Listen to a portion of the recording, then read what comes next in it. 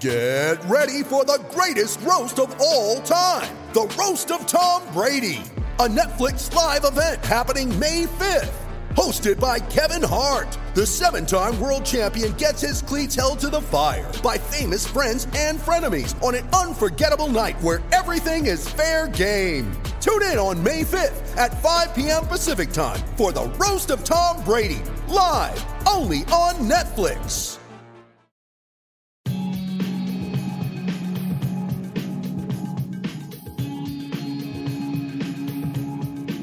Welcome to United Hour, your one-stop shop for all things Manchester United. I'm your host, Nick. And I'm Ed. Yeah, welcoming back Ed, who used to be regular in the rotation. We've not heard you on the pod for a while. No, yeah, well, life gets in the way sometimes, and, you know, with all the well-meaning in the world, sometimes I just don't have the time to get in on the pods, but I do watch most of the games, well, all the games, so I have opinions. Yeah. We did manage to get a bit of you edited in on the kind of manager chat a couple of podcasts ago.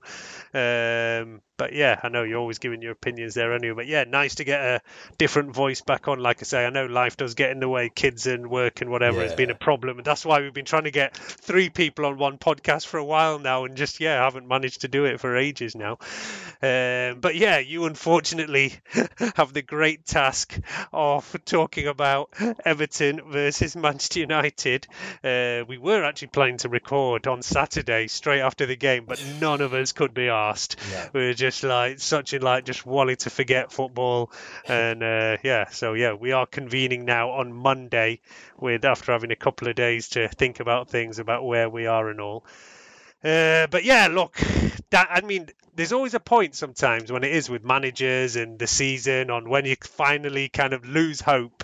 And I think you're actually more often in my boat where I am. Yeah. You thought you were still pretty confident of top 4 just a few weeks ago as well, right? Yeah, I was looking at the start of February. I was thinking, we've got a few decent games coming up here. And that was the time when you were saying on the last pod where we were playing well, just not scoring. I was thinking, this could come together now, and we might get on a decent run and just pip others to the top 4. But it just sort of hadn't happened, has it? And then, I think I don't know when I gave up. Maybe 2 games ago. I can't remember now, but Leicester probably. Did we beat Leicester? No, we didn't. We drew it was 1-1. No. That was the last week. These have been the ones coming back from international break where you're like, look, we can still put a run together, still do it. Yeah. And then to come out of these 2 games with basically 1 point against a very average Leicester team and against, quite honestly, an absolutely awful Everton team. Yeah. And we managed to come out with a 1-0 loss and no points at all is just absolutely devastating. So for me as well, I'm kind of now pretty much written it off, even though you look at the table and mathematically we're still in contention, but Tottenham look like they're hitting a bit of form at the right time. That was the thing, that's why I thought we could, because I knew Arsenal were going to bottle it as they have done now after 2 losses in a row. And Tottenham, they're showing a bit of form, but we beat them relatively recently. We've actually beaten them twice this year. That's the crazy thing, that we sit where we are, even though we beat Tottenham twice, we beat Arsenal, we've beaten West Ham, we had drew with Chelsea and whatever, but it's all these other games where we've throw away points to Burnley, Newcastle, now Everton, and we've obviously got Norwich coming up this season, this weekend, who are obviously getting into some kind of form just in time to play us. Don't we have 2 points from Everton and Watford this season total? 4 games. Just exactly. Ridiculous. Which is an absolute shocker, and that's just been the kind of story of where it's all been thrown away. I was even just looking at the odds briefly, because I think I did announce on here when I was feeling pretty bullish that I'd put some money on us finishing top 4. And I think around that time I was getting something like 4.5 to 1, something like that. We're out to 22 to 1 now for top 4 over there. Tottenham obviously now odds on I think Arsenal are sitting at something around 3-1 or something like that. And yeah, at that time when I'd put this bet, I remember Tottenham, Arsenal, and us, we were all absolutely equal in the odds. The bookies couldn't separate us. I think we were kind of ahead at the time, but they had games in hand, and it all still like was things to be worked out. But now there's only like one game here and there separating everybody, and yeah, we're just like these couple of last 2 weeks basically, where Tottenham getting 6 points and us coming out with one is been the absolute killer. But yeah, look, we'll look at this game briefly. I don't want to talk about it too much. Then we do have quite a lot of questions that have come in from Twitter and a couple of other places, which is great. We always love getting questions from the listeners out there. Yeah, so definitely. Yeah, we'll cover those. And then, yeah, the general kind of news out there, where there's still the managerial situation up in the air and a couple of other things going on around Manchester United. But look, let's just get this game out of the way so we can forget about it forevermore. You know, I'd said last pod, look, surely, Everton, if we can't win that one, if we can't at least score a couple of goals against a team that just conceded 3 to Burnley, then yeah, where are we going to be? And Ronaldo was back. Rashford started. Sancho was in there. I think the team, there was a couple of players out with like McTominay missing. All of a sudden, you know, Varane was injured. Shaw's out. So yeah, there was a few players missing, but it was still a decent enough team and felt pretty confident looking at the lineup. You know, there wasn't anything really there to worry that much about, was there? No, I didn't think so. And to be honest, I thought when we came out, we looked quite sharp as well. We actually started really well, and you know, it's been a story under Ranić time and time again that we start well and maybe it lasts for half an hour, maybe it lasts for 45 minutes, and then we kind of run out of steam. But this one lasted about 20 minutes maybe. I mean, Rashford had 2 early chances and was kind of actually unlucky. Pickford made 2 good saves. Yeah, really good saves. He looked sharp, and you know, the big thing was Rashford started on the left. Something we've talked about on this podcast. Like I said, look, that is his best position. At the same time, I could totally understand why he wasn't being given that his kind of favoured left berth, because Sancho was playing well. He was not playing like well enough himself to be like demanding to take him out the team. But yeah, Ralph went with it, and I think Rashford now can't complain because he's given him that chance on the left side.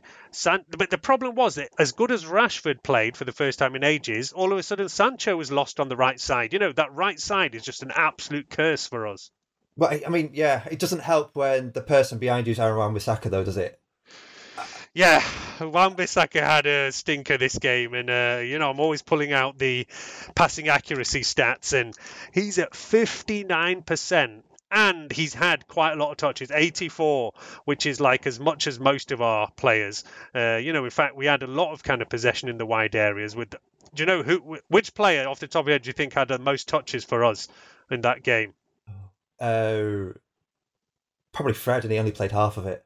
It was actually Telles, who by far, you know, second after him is Bruno, and then it's actually Aaron Wan-Bissaka, you know, and that is of course a major issue. Like, you know, I have defended Wan-Bissaka a lot in the past, and I still think he's actually a decent defender, but kind of on the ball, attacking wise, he has not progressed at all, and then maybe even has like regressed, as I say, when he's like giving away the ball like 4 out of 10 times here.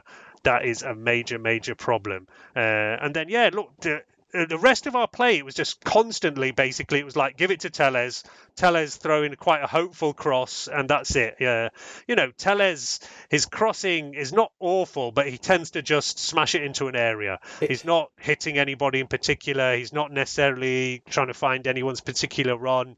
He'll just kind of consistently throw it around the kind of box, and that was about what we had. He was literally, all our creativity was coming from Alex Telles, and that's just not good enough. Well, no, but I think he does like to hit his crosses early, but we don't have the striker that's going in there either for those crosses. Like, Ronaldo seems to be dropping deep far more than anyone ever expected him to. And we just don't have the striker playing off the last man. So ultimately, those balls are ineffective when in a team that plays perhaps more on the front foot and will be going on to those balls or even trying to get the rebounds. They might work a bit better. I mean, yeah, it was actually Marcus Rashford who was the one who was looking more likely to get on these crosses, and he nearly did with one of those headers. You're right. Ronaldo, though, he's he's dropping deep because he's isolated. He's not getting enough of the ball. He's getting frustrated. And in fact, you can see that Marcus Rashford only played about an hour and I had more touches than Cristiano Ronaldo managed in 90 plus, which tells, quite a bit of the story in itself. Yeah. But Ronaldo just looked frustrated. And of course, there's this story now about the end of the game where he's taken his frustrations out on some Everton kid, and that's all kind of blown up a little bit. But hopefully he's made his apology and all, and that'll go away. I think a bit too much made about these kind of things. But it is at least good to see that the players are pissed off. You get a lot of these accusations from people saying they're not bothered, they don't care, and I don't agree with that. I just think that they're just not good enough. It's not like a lack of desire or whatever. It's just they're simply not good enough. No, I mean, I don't know where I fall on that, because sometimes I think you watch a player like Paul Pogba play for us, and does he actually care? Does he care? Can you categorically say that he cares? And I'll be honest, I don't think he's all that bothered at this point. I think he's just counting down these days until he's on a new contract somewhere else. Well, look, Pogba did not start this game, and as you said, we started the game relatively well. Yeah. Fred doing pretty well over there, and Fred had a kind of niggle straight away around the half an hour mark, but he tried to play on. But you could see Pogba already getting ready. And then in the meantime is when we concede our goal. And it was the first attack, the first kind of shot that Everton had. And it was just the kind of way our things are going, where their first shot, a massive deflection off Maguire and ends up in the back of the net. I mean, again, it kind of comes from Wan-Bissaka's side. I don't know if you blame anyone in particular for that, but I know Wan-Bissaka's been getting quite a lot of pelters for not kind of getting back and trying to close down Richarlison. I blame Wan-Bissaka for that. You got to be motoring back to get. He saunters up to slightly close down the cross, but he never gets close enough to actually close the cross down. He's just sort of there to watch it go by him, and there's nothing I hate more than someone who just doesn't try to get there. You got to make it. It's as simple as that. You got to make it. Even in your five-a-side, you'd be giving someone pelters for that. The goal, though, it's unlucky. It is unlucky. At half-time, I said, look, we've played relatively well. If we can come back into it and keep playing like that, then I'm sure we'll get it. The XG over here has Everton at 0.36. So basically showing that, they're extremely lucky to get any goal in this game whatsoever. We, meanwhile, are at 0.75, which is also pretty shameful, really. Ralph said it himself in the post-match. He said that we can't score against a team that conceded 3 to Burnley. Then, we don't deserve to be in Europe. No, absolutely. De Gea as well had a bit of a rant saying, look, we're not, never mind not scoring, we're not creating anything and just don't know where we are. And it's actually quite rare. De Gea often comes out and he has very bland comments, says nothing much at all, just, we're really sorry, we need to work hard, we're going to come back. But more recently, he's come out with a couple of comments like this one, and as well, he had that comment recently saying, I don't know if we're just cursed. There's just something, we just can't explain it anymore. It's some kind of all those years of winning under Fergie, we're now getting payback for it. He just seemed players, a bit lost on why we were so bad. If one of the Pickford saves goes in, we probably do rout with Everton, don't we? I don't see them coming back into it, but it didn't go that way. And then they got a spawny goal against. I mean, I'm glad that De Gea said something like that, because I do think he's perhaps one of the more experienced players in the dressing room now, and it is probably one that they need to look to for inspiration, which is actually probably a dark place to be, really. Yeah, I mean, it is only De Gea who's really still that link to an Alex Ferguson title-winning team. I mean, all right, I know Phil Jones is still kicking around on the bench as well. But, De Gea is still the main link back to those times. And, it's coming up to 10 years ago now, unfortunately. But, that's where we're at. But, coming back, as I say, that goal goes in. You can't blame De Gea. It's a massive deflection off Maguire. I don't really blame Maguire either. Like I say, it's all about more the ball coming there, and then it's just, a huge stroke of luck for Everton. But yet again, it's more about our just lack of, what happens after going down. There was just That's the thing. I think, a lot of our intensity and impetus in trying to retrieve the ball or pushing the ball further up the pitch went with Fred going off the field. And I think once Paul Pogba came onto the pitch, I feel as though other players slowed their games down to suit his game more. And, it just lets teams get into positions and defend. Yeah, I mean, look, Pogba comes on very soon after the goal. Obviously, yeah, Fred was slightly struggling. I don't think the fact that he was obviously not fully fit made any difference to conceding that goal. No. But yeah, soon after that, the substitution is made. Fred goes off. Pogba comes in, and yeah, I totally agree with you. It just seemed like we lost a lot of intensity. We lost a lot of the running. But yeah, we knew that. But that's the thing, is that you hope that Pogba makes up for that by creating something, those passes, making the openings, with Sancho, with Rashford, with Ronaldo. But yeah, there was nothing. There was nothing. I mean, he didn't create anything whatsoever. He had a full hour. I mean, as I say, yeah, the only kind of players on there where you see Tellez, there was a couple of chances that Bruno came close to creating as well. A couple of things late-ish on from Jadon Sancho, who actually, once he switched back to the left, all of a sudden looked immediately more comfortable. So yeah, there is a major issue there. We all thought Sancho was coming in to solve our right-sided problem. And he'd played right side plenty as well. It's not that he hasn't played there. He's played there lots of times, but for whatever reason, he's really struggling whenever he plays on the right and just is looking much more comfortable on the left. And yeah, it was the same in this game. Like I said, after Rashford went off, which I was actually surprised to see Rashford come off. So was I, yeah. He was the one who looked most like scoring. Even in the second half, there was another chance where he could have actually done better, where it was a pretty good ball from Bruno, and he just kind of mistimed it, miscontrolled it. He was through, and if he'd got touch on that, then it looked like it was definitely a shot on target, if not a goal. So yeah, I was a bit surprised, as I say, to see him come off on this one. But when he did come off, like I said, Sancho went that side and looked a lot better. But yeah, it was the lack in midfield, like you say. Nothing from Pogba. Come in, and yeah, I just, I really don't know where we're at on Paul Pogba now. There's very few of our fans who have any kind of love for him left. No. There's very few who want to see him here next season. You ready? Showtime. On May 3rd, summer starts with The Fall Guy. Let's do it later. Let's drink a spicy margarita. Make some bad decisions. Yes. Audiences are falling in love with the most entertaining film of the year. Fall Guy. Fall Guy? Fall Guy. That's what the poster said. See Ryan Gosling and Emily Blunt in the movie critics say exists to make you happy. Trying to make it out? Nope. Because I don't either. It's not what I'm into right now. What are you into? Talking. Yeah. The Fall Guy. Only in theaters May 3rd. Rated PG-13. When you need mealtime inspiration, it's worth shopping Kroger, where you'll find over 30,000 mouth-watering choices that excite your inner foodie. And no matter what tasty choice you make, you'll enjoy our everyday low prices, plus extra ways to save, like digital coupons worth over $600 each week. You can also save up to $1 off per gallon at the pump with fuel points. More savings and more inspiring flavors make shopping Kroger worth it every time. Kroger, fresh for everyone. Fuel restrictions apply.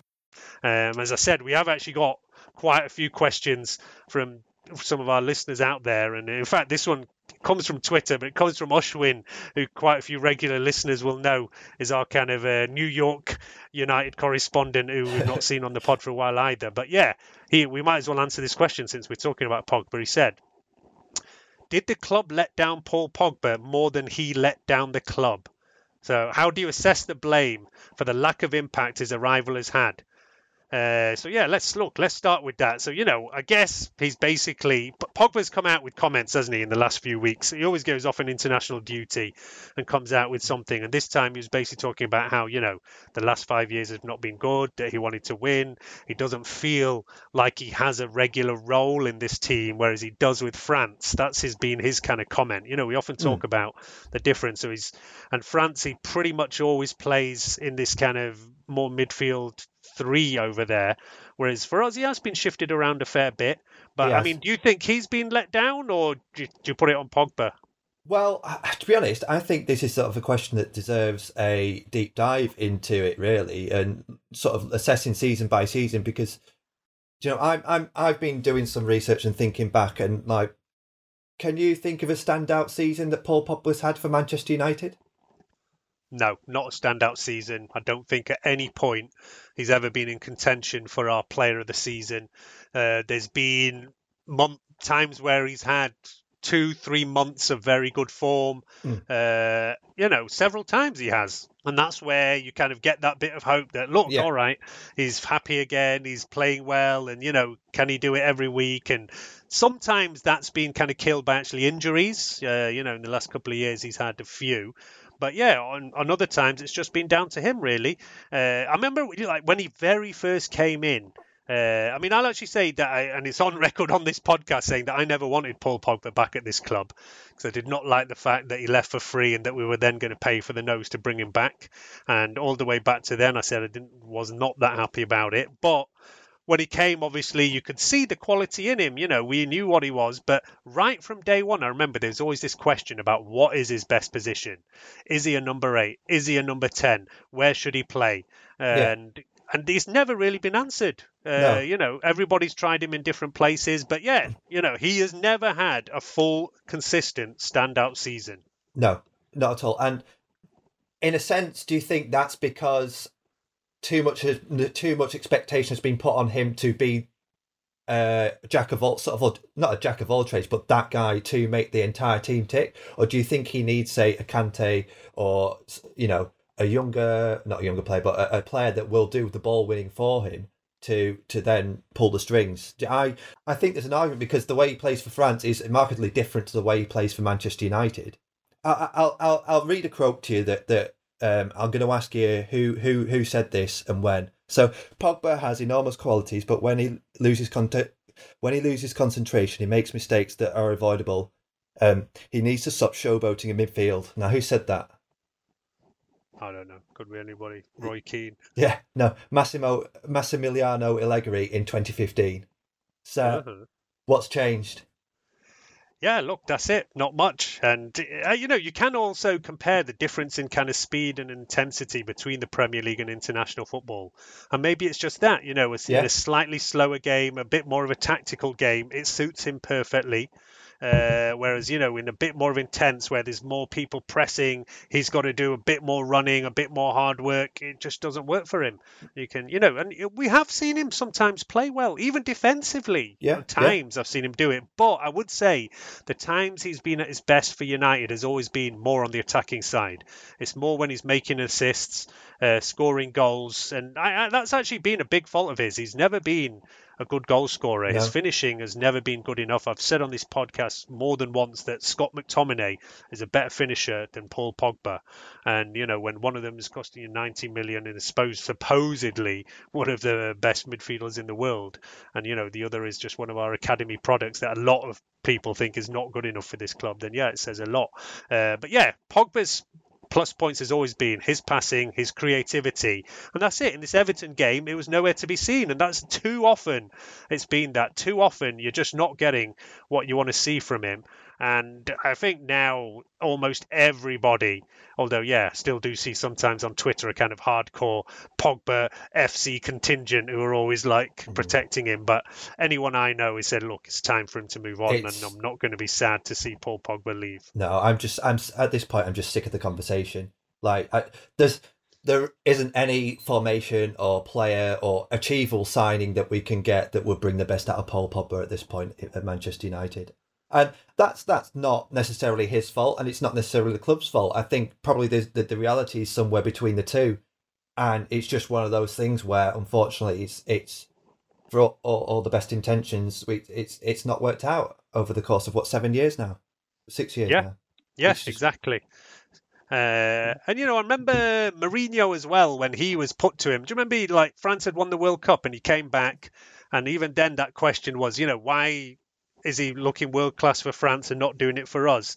And he kind of made comments about saying that, when he's away at a tournament, he's just focusing purely on football for those few weeks. Whereas when he's back here, there's too many other distractions. So he was talking a lot about, off-field stuff, about, social media, about kind of, endorsements and things like that, and his entourage. And maybe this is an issue, and it's an issue where people talk about whether it's Jesse Lingard, also Marcus Rashford, things he has going on outside of football. This kind of question comes up a lot nowadays, and whether this is just too much of a distraction for some of these players and can go some way to kind of explain how you see the big difference in form. But look, anyway, I think we're all agreed for now that, Pogba's time is up. He needs to go, and we need to see what happens from there. And, I think maybe he would have left already if it hadn't been for COVID and nobody really been able to afford. Now he's obviously going to be available on a free. And I'm happy to see him as well, starting games on the bench, because he's not the future of Manchester United. And we should be, giving other players who are the future, who are going to be here next season, more of the chance to play, really. And the only other kind of talking point from this match, talking about players who are not the future of Manchester United, was Juan Mata making his Premier League debut for the season, which is crazy for a player whose contract was renewed in the summer. And I remember a lot of people were kind of surprised by that. And I said, look, if he can come in, do a bit, his kind of influence around the dressing room and all can be a positive factor. But I'm pretty surprised myself at how little he has featured. Yeah, it's a shame, really, because, at his age, he's not got much football left to play at the top level, really, anyway. So, and, if I had the choice between him or Lingard to come on, I'd probably choose Mata, just because at this point I like the guy more, even though I quite like Lingard as a person anyway. But and it looks like he might, or he's, kind of top of the list of other players who will be leaving this summer. Maybe, I think if Ole had still been here, then I'm sure Juan Mata would have been offered some kind of coaching role. But with different managers coming in, different ideas, let's see where Juan Mata goes. Most of the rumours say he feels he's not finished in actually playing football and still wants to continue playing. Maybe we'll go back to Spain or something like that. But he even had a brief cameo, like in one of the other matches more recently. Atletico. Exactly, in that game over there. But we've seen him very rarely. He's been sat on the bench all season. And it has been a season where we've lacked creativity, where we've lacked passing, and he is a player who can do that. It's difficult for him to be thrown in for half an hour here and there, like once every 2 months. And I don't know, if he could have made more of an impact playing more regularly. But who knows? Like I say, he's not the future of the club anyway. No, I think he probably could. I mean, I was watching the Everton game and I was looking at the way Sancho was playing when he moved over to the left, and I was thinking, actually, if we had Mata 4 or 5 years younger, they'd form a fantastic partnership. Yeah, absolutely. You can see players are on the same kind of wavelength, and even last season had seen good kind of link up between like Mata and like Bruno, for example.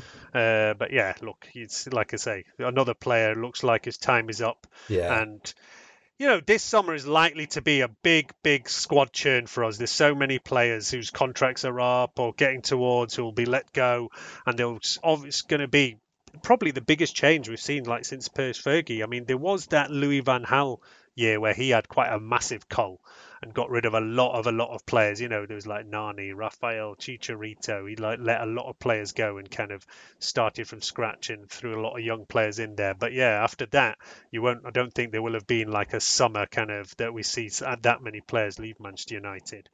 But unless you have anything else, I don't think there's anything else from that game that I really want to talk about. I didn't want to talk about it that much anyway. So I think, we've done pretty well to get through whatever half an hour of the podcast, more or less, talking about there. I mean, let's go to one of the other questions that we've had out there. As I said, we had that kind of Pogba question.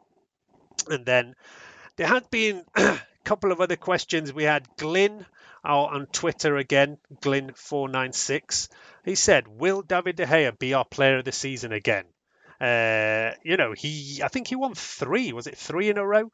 Kind of like way back when, and then more recently we've had different players, whether it was Shaw, Bruno's had the last couple, I think Shaw and Herrera were the couple before then. So it has been kind of 4 seasons now since he has been our player of the year. But he has had a damn good season. There's not many candidates, though, is there, for our player of the season? No, I mean, he's had a good season by default, really, by, not being total shit. for me, I don't think you can give it to him. I think you got Fred, who's had a much better standout season than, particularly since Rangnick came in, than David De Gea, really. David De Gea has made saves you would have expected him to save the previous 3 years, but didn't. So by his previous levels, David De Gea's had an average season, I'd say. Well, I think he's had, a much better season than he had done previously. But yeah, absolutely. He's not been so great. And we have questioned a lot on this podcast, even though he is a great shot stopper, one of the best in the Premier League. His kind of all-round game, there is a lot lacking there, whether it's distribution, whether it's controlling his box, whether it's organising his defence on the wider kind of range. There is a lot of issues over there. So yeah, De Gea did win 3 in a row. Herrera had one, then he won a 4th one. Then our last 3 have been Luke Shaw, and then Bruno's won the last 2. I mean, the only other player for me who has any kind of shout and outfield for me is the one who deserves some kind of recognition is Fred. And really, I don't see any other player in the whole squad who even has any shout of being our player of the year, who deserves any kind of recognition, really. No one. No one. So yeah, look, that's where we're at. I mean, Fred's hardly been amazing either. So yeah, we're down to kind of either De Gea or Fred, and it is still called the Sir Matt Busby Player of the Year award. But yeah, it's going to be one of the worst winners of this award for sure ever. I think it will be the worst winner that we've ever had, because in those early seasons, like I said, De Gea won it, but he was a player who actually deserved to win it those times before. And, most of the other ones I was quite happy with at the time. But, yeah, we'll see now.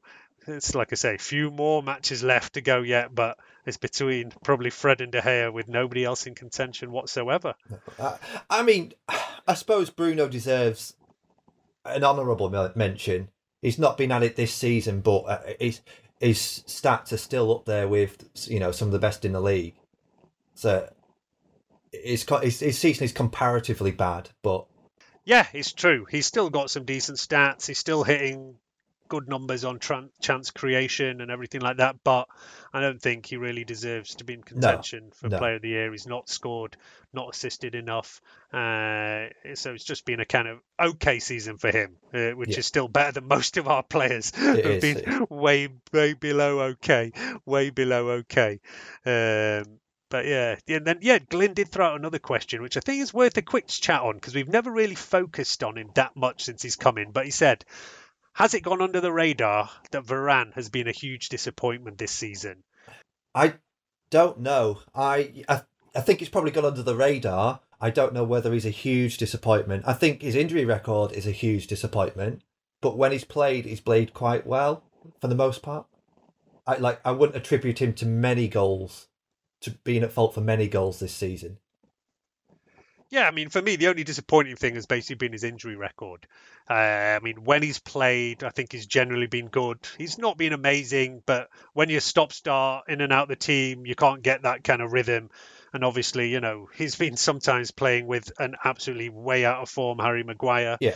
And, defence, the right side with him, whether it's Wan-Bissaka or whatever, is not our strongest either. So yeah, I don't think he has been disappointing really. Like I say, it's just the injury record that has been a massive disappointment. He was injured again on the weekend. We don't know how long he's going to be out for, but you can see when he plays that he is a class player. Definitely better than what we had before. It's just a shame that then, Maguire's decided to have an awful season, and that our defence looked absolutely no better than it did last season, where we thought this was going to be the solution. Yeah, I mean, it's not like he's been absolutely mugged off by the intensity and the speed of the league since moving from La Liga either. So, that's probably one question mark you would have over him as a defender coming from Spain to England. But no, I don't. Like you say, I don't think he's had a bad season at all, really. Just a disappointing in terms of injuries. Exactly. Mother's Day is around the corner. Find the perfect gift for the mom in your life with a stunning piece of jewelry from Blue Nile. From timeless pearls to dazzling gemstones, Blue Nile has something she'll adore. Need it fast? Most items can ship overnight. Plus, enjoy guaranteed free shipping and returns. Don't miss our special Mother's Day deals. Save big on the season's most beautiful trends. For a limited time, get up to 50% off by going to BlueNile.com. That's BlueNile.com. With Lucky Land Slots, you can get lucky just about anywhere. Dearly beloved, we are gathered here today to... Has anyone seen the bride and groom? Sorry, we're here. We were getting lucky in the limo and we lost track of time. No, Lucky Land Casino, with cash prizes that add up quicker than a guest registry. In that case, I pronounce you lucky. Play for free at LuckyLandSlots.com. Daily bonuses are waiting. No purchase necessary. Void where prohibited by law. 18+. Terms and conditions apply. See website for details. And then, we had a few questions from Ed Montgomery, who's one of our Patreon supporters and regular listener there. I think the one that I'll pick out, because it has been a regular discussion and still is often in the chat and everything that we have. So he says, did we miss out on Conte? So Spurs are obviously now sat in that 4th place. He said he's getting the most out of some very average players and his passion must be infectious compared to cool as ice Ralph. So do you regret that we didn't go for Conte? Personally, no, but I've got a bit of an agenda because I can't stand him. No, well, I mean, would you have said his passion was infectious when he was saying that the players are all shit and need to go? Would as a player, would you have appreciated that in, saying, well, these guys aren't good enough for my time. Perhaps I need to have a conversation with the Levy, chairman, whatever. No, I don't think we've missed out on him. Yeah, look, Conte is obviously a very good manager. There is no doubt about it. He came in at Chelsea. He won the Premier League in his first season, which very few managers do. Whether it's Guardiola, whether it's Alex Ferguson, whether it's Klopp, none of these managers ever won the Premier League in their first season, and he did that. And then he went back to Italy, won the league again, but he always seems to fall out with ownerships there and doesn't last very long. He quite clearly wanted our job when Ole was kind of struggling, but the club stuck with Ole at that time, and then he went and took the Spurs job before Ole was fired. I said at the time that I don't want Conte. I would still stand by that. I think if we'd got him, that we probably would also be sat in top 4. Yeah. I think maybe we would be doing better. I don't doubt that at all, because he is a very good manager and he is somebody who can turn things around quite quickly. But I still just don't think he's the right fit for us. Sometimes it's a lazy kind of comparison with Jose, but there is similarities. As you said, he had that total meltdown when Spurs lost to Burnley, which is it was like end of February, last week of February, start of March, where he, like he said, it almost looked like he was resigning, asking for the sack, saying, I want to go. Yeah. He has, to be totally fair to him, of course, he's got the players to respond from that point, and now Spurs have got on a good run of form with Son. Even Kane is looking in a decent form for the first time in the season. But I still don't regret that we didn't go for Conte, because he's not the one I wanted. And I'm okay with the fact that he went elsewhere. And it's not just about being a really good manager. It's about, like I said, being the right fit for Manchester United. And for me, he was not the one. But I know it's something that we're all quite split on. I know Colm did want him, whereas I know Imran still said I didn't really want Conte. So there's kind of 50-50 out there. I mean, even if we had Conte, would us finishing the top 4 with Conte change the situation in our squad at all? Like, most of us have decided that a huge swathes of this squad aren't good enough. They need to go. Would Conte achieving top 4 paper over those cracks? Would we invest more? Yeah, I still say actually that there is more quality in this squad than a lot of people think. And, it's players like, you like a Maguire, likes a Shaw, Rashford, that I still think can come back and show form that they showed, say, last season, when all of them were playing very well on a regular basis. And this season, none of them have done anything of the sort. No. But whether it would have made a difference, I don't know for the long term. It's the more the kind of long term play. And for me, Conte was not the one. But I don't doubt him as a manager. I think he is a damn good manager. And I remember Colm did make the shout out when he said, look, I expect Tottenham now to finish above us. So fair play. That was absolutely looks like it's going to play out like that. And it was the correct shout there. But I still do not regret that we didn't go for him over there. And yeah, let's see what happens as Tottenham move on from that place. Then the one other question that, yeah, I'm happy to answer comes to the kind of Glazers side of it. It says, I always think about the finances for our club post-Glazers. Our debt seems to be growing since 2005. The Glazers take up millions every year too.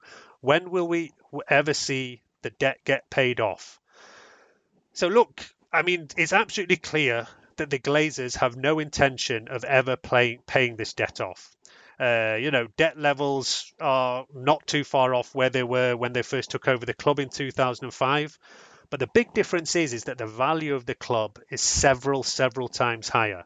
So even though the debts seem pretty big, they're actually not a major issue for the club anymore, finance-wise. The amount of interest we pay can easily be paid. It's not like a problem for the club. We see how much money is spent on the squad all the time. But it is still money wasted. Money goes out on interest. It means it's money that's not being invested in the club.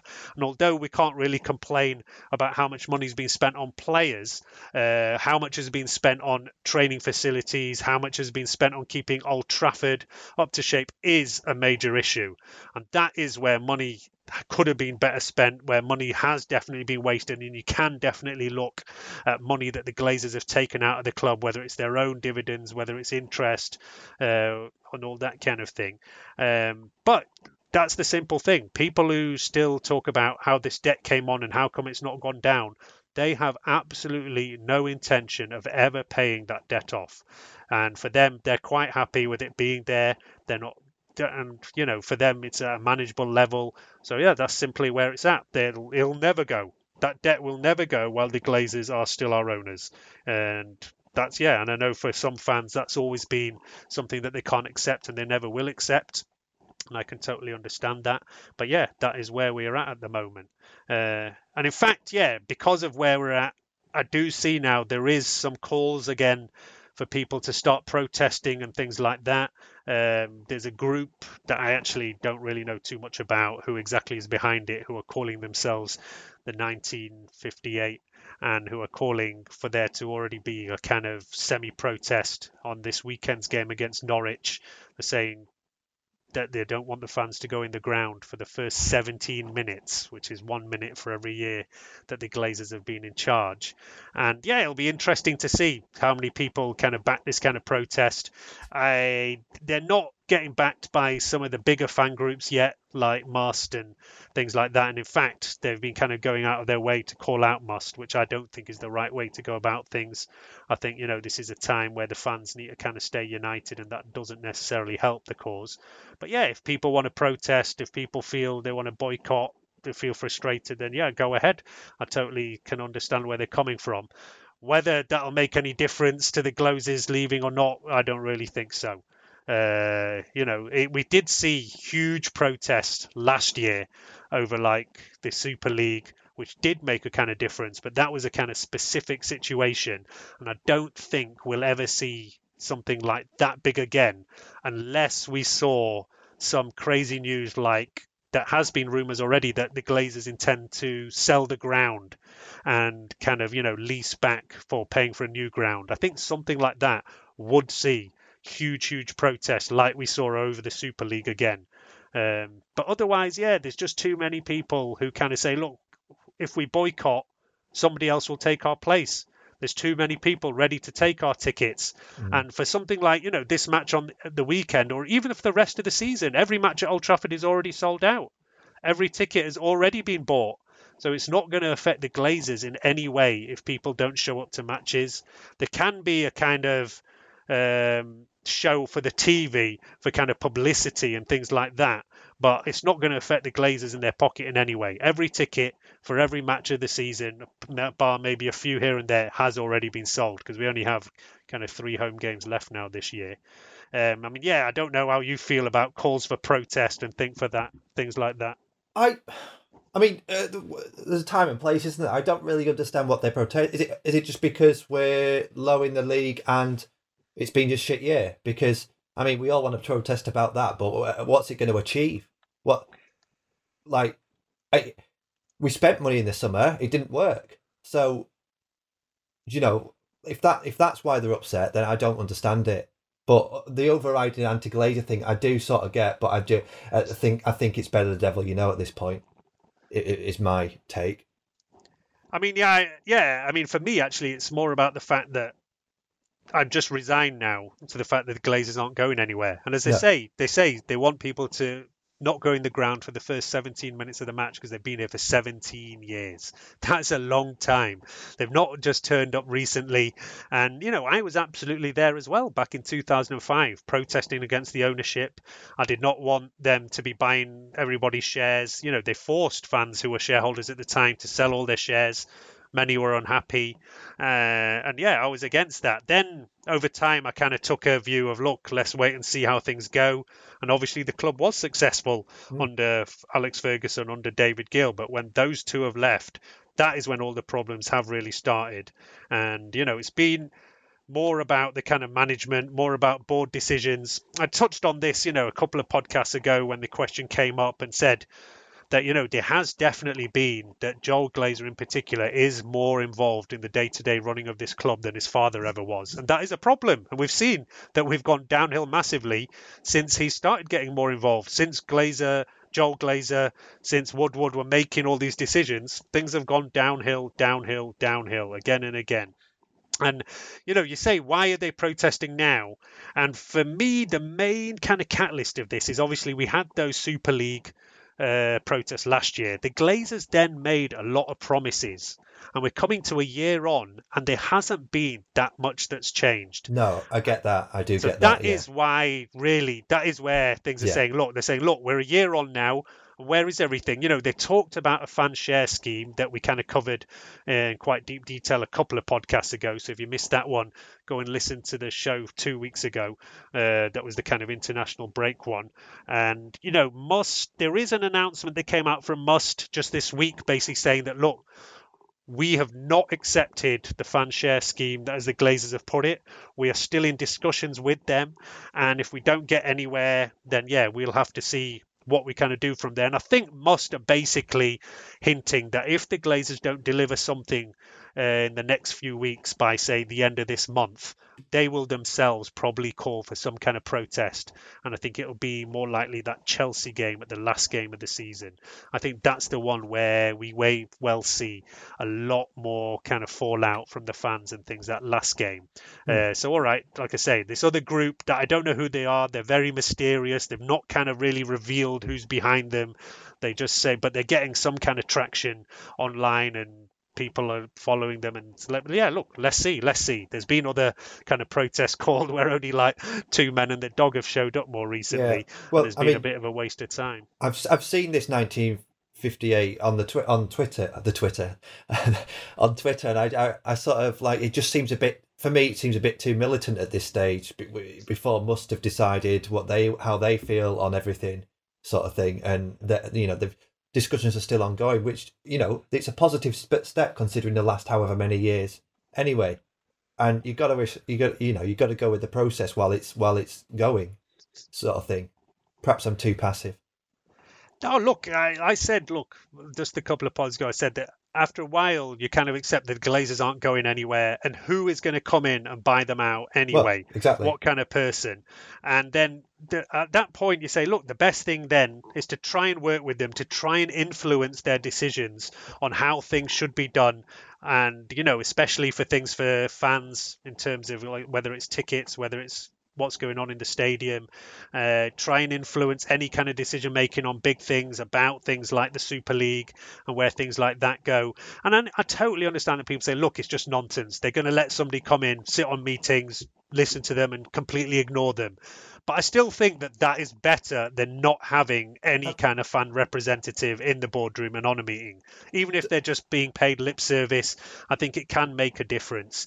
And, I do know some of the guys at Must, and they say that, look, we have built kind of some good relationships with some people in the club, and we're trying to do what we can. But it's a kind of watch this space situation. But in a way as well, I don't think it's necessarily a bad thing that there can be kind of different groups around the club. Maybe Must can work with the club and try and bring that change from the inside, And then maybe there does has to be a more kind of, as you say, I don't know, militant faction who are making sure the Glazers know that the fans aren't happy from the outside. It would be great if all these groups can work together rather than slagging each other off, as I've definitely seen recently, which is no good for anybody. No. But yeah, look, that's where we're at the moment. As I say, nobody's, I won't say nobody, because I think there was some survey put out and there was something like 4% of our fans said they were happy with the Glazers, but a very, very small amount of our fans are happy with them. But the fact is they're here. It's very difficult to get them out. When there was the big kind of green and gold protest back in 2008, 9, 10, at that point, where if we're talking about debt, the Glazers were in a much more precarious position where the debt was a much bigger kind of size. They were paying huge kind of interests, and they were kind of in a kind of dodgy ground when the credit crisis hit and things like that. So at that point, there was a kind of thing on maybe we can force them out or maybe force them to sell. But they managed to survive through that period, and now they're sitting very comfortably. They don't have any big issues. Like I said, this debt is not a worry. We can easily pay this interest and still have plenty to invest in the squad and all. The only question mark is, where is the money going to come for improving the stadium, improving the training facilities? So these are the things that everybody's waiting for from the Glazers. Fan share scheme. How are we going to improve the training facilities? And then, there is the more long-term things about the whole setup of the board, of the football side, who's making decisions that, we don't really know too much about. But the concrete things we need to see from the Glazers are some kind of delivering on this fan share scheme that we were promised, and how are they going to improve Old Trafford and our training facilities, which are falling behind. I think these are the main factors for me. And before the end of this season, we need to be hearing some concrete proposals, because 1 year is more than enough to be hearing something on these things, right? Definitely 1 year's, especially in the private sector. It's not like it's the public sector where things grind really slowly. 1 year is more than enough. Yeah, so look, we will watch this space. As I say, the next match is Norwich. Before we just do our quick kind of Norwich preview, want to give a shout out to our regular sponsors, Manscaped. You've not been on the pod for a while, Ed, so you're still getting good use out of your Manscaped performance package? I am, yeah. Lots of good use, yeah. There you go. Yeah, so still going strong over there. And I will say that about anybody who's thinking about them. It is actually the quality of these products that even I can't remember when we first got these, but I think it's 1 year ago or something now. And it's still damn good kit. It's not the kind of cheap stuff that you get sometimes where it's great for a few months and then you need a new one. It is high quality stuff they have, and it's their performance package, the lawnmower trimmer, the crop preserver and all that over there. Head over to manscaped.com. Use the code UnitedHour20 and you'll get 20% anything you want on the website over there. And thanks to Manscaped for still supporting the pod over here. We've actually just extended with them for another 3 months. So get ready for 3 more months of the Manscaped blurb. But heading over, looking at, like I said, Norwich now this week. So I said last week, surely on the next pod we can talk about 3 points at Everton, and we're not.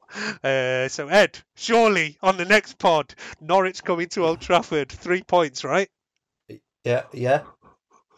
You don't seem that sure. No, well, why not? 3 points, Norwich. Yeah, the Canaries. We'll, put them to sleep. We actually had an awful performance against Norwich. I think it was it just at the start of kind of Ralph's run where we just kind of managed to beat them. And they've been playing better since they changed manager, but they're still kind of struggling at the bottom of the league, struggling for goals. Although defensively they've been a lot better. They did actually just beat Burnley the other day 2-0. So it's that kind of weird football merry-go-round where Burnley beat Everton then beat us, Norwich beat Burnley. So does that mean that we're gonna be the bottom of this kind of pile of 4 teams and lose to all of them? No, that's exactly where we are as a club, as a team. This season, that is it. 3 points against Norwich. That's the highlight of our season. Yeah, look, as I said last week, if we can't win this one, if we can't at least score a couple of goals against Everton, then it's time to just give up. So yeah, I think we're already kind of at that point. And yeah, I see a lot of people out there saying, I have never been so depressed. And we had the question last week. In fact, I'll ask you the question that I asked Colm, that, do you think that this is the worst Premier League season ever? Yeah, for us. Yeah, easily in the time that I've been watching football. It's just we came down to basically this season or the Moyes season. Yeah. That's what we came down to. I think with the Moyes season, like you guys said on the pod, you're coming after Fergie, so everyone sort of expects a drop down, but this it's just a chore to watch us. It's just so difficult, and I don't, for the first time in years, in a long time, I look forward to the international break because I didn't have to watch us on a weekend. Just the same boring shite. It is sad. It is sad to see where it's at, and I see a lot of people saying, I'm not going to watch these matches anymore, whatever. But yeah, I'll tell you, I will still watch every minute of every Manchester United match, regardless of how bad we are, whatever's going on. I will still be there wherever I am. Yeah. The only time I've missed any minute of any Manchester United match in recent history is when I've been on a flight. That's the only time. Otherwise, like I said, every minute of every match, whatever's going on, I will be watching. Yeah. But yeah, maybe these guys who are planning not to go in the stadium, they're the ones who've got the right idea, yeah? Yeah, probably. Yeah. Well, maybe not for the first 17 minutes because that's the time that we actually play well. But no, you're right. Actually, you're right. We normally start pretty well, so they're going to miss the good bit. Yeah. Maybe they need to come back and replan this and walk out a bit later. Walk out for the last 17 minutes. Yeah. You're right. You're right. We always start well, guys. Yeah, you need to be in there for the start. But joking aside, I actually think a kind of like mass walkout probably would have a more of a kind of TV impact. Because the only thing these things can have is really a kind of TV publicity. As I say, if fans stay out the stadium, whatever, it's going to make no difference to the Glazers. All those tickets are sold. As I say, they're sold for every match that's left of this season. So people even say, next match, boycott, whatever. There's no point. It's not going to hit them. It's not. And anyway, it's never going to happen en masse. That is the problem. Our fan base is too big. Our fan base is too disparate for there ever to be any kind of huge boycott of a game. It's just literally never going to happen. It's been tried so many times and it's just not going to get there. So, but yeah, at the same time, like, I don't say there's anything wrong with protesting. I think it can help. It can send that signal that we're not happy. We want some answers. We want some change. So yeah, look, if people are on for that, feel free. Go and check out what's going on. The information is out there. As I say, I don't know much about these guys who are calling for it. And I personally will wait till I hear it from more official groups like Must and things like that.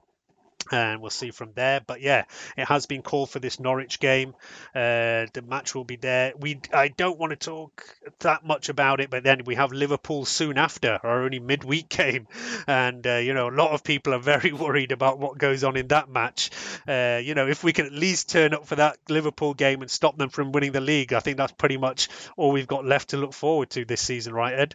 Yeah, that's all I'm looking forward to now. I mean, I'll be severely disappointed, I imagine, but yeah. You never know. You never know with this United team. Yeah, it's true. It's often those bigger games that we do actually show up for, and it's the smaller games that have been a mess for us in more recent times. As I said earlier, we beat Tottenham twice, we beat Arsenal, we beat West Ham, we were the teams all around us, and it's been all the teams at the bottom that we've thrown points away against again and again. So yeah, look, we will try and come back after Norwich. If not, we will definitely be back after that Liverpool game. Good to have you back on the pod, Ed. Are you going to be back in regular rotation? Possibly. Maybe closer to next season, but I'll try. I'll try after the Liverpool game. Fair enough. But yeah, we are also hoping to maybe focus on a couple of other parts of the club on upcoming podcasts. So look out for that. We're going to get somebody on to come and talk about the women's team, because as I said, the men's team is a write-off. So I said, look, let's try and focus on some more positive things, and the women's team are doing very well this year, so we will get somebody on who's more like in-depth knowledge on them. And also in the academy, we will talk about them on the next couple of shows, because our youth team have reached the FA Cup final for the first time in like more than a decade now. So yeah, there is good things going on in other parts of the club. So yeah, in the next few episodes, look out for more focus on what's going on in and around some different teams in the club up there, because we really don't want to be talking much about the absolute mess that is the men's team at the moment. I do think it's always funny that we say it's a one-stop shop for all things Manchester United, but we never talk about the women's team. To be fair, we have done in the past, and I mean, I remember in fact, Craig used to watch them a fair bit when he was on, and I think he has only been on once this season. I've been to a couple of the women's games myself, but I do admit that I've not watched them at all this season. Yeah, in that first season, I actually did go to a couple of their games, and I can recommend it to anybody who's, it's a good thing as well sometimes for introducing kids to football, where tickets are much cheaper and things like that than what you have to pay to go to Old Trafford. So anybody who's considering it's a good thing. But as I said, we are working on getting somebody on in the next show or the show after who knows a lot more about the women's team to talk about what's going there. Because as I say, the women's football is where it's at. Manchester United are going for the league. Liverpool got relegated last year and are in women's championship. So I'm really considering forgetting men's football and watching the women's stuff instead. That's sort of my dream as a United fan for the last however many years, just to see that. So I should be watching women's football instead. Yeah, exactly. Riding high over there. They're definitely going for the Champions League places, whereas Liverpool are trying to get back in the Women's Premier League. Okay, that's I think it for us for this week. And we will see you on the next one as usual. Please hit us up on Twitter. We were really happy to get these questions from some of our Patreon guys, some of our Twitter guys, and any questions and topics you want us to cover, just send us a message. But please do. That's all from us for night. Good night from me. And good night. Sports Social Podcast Network.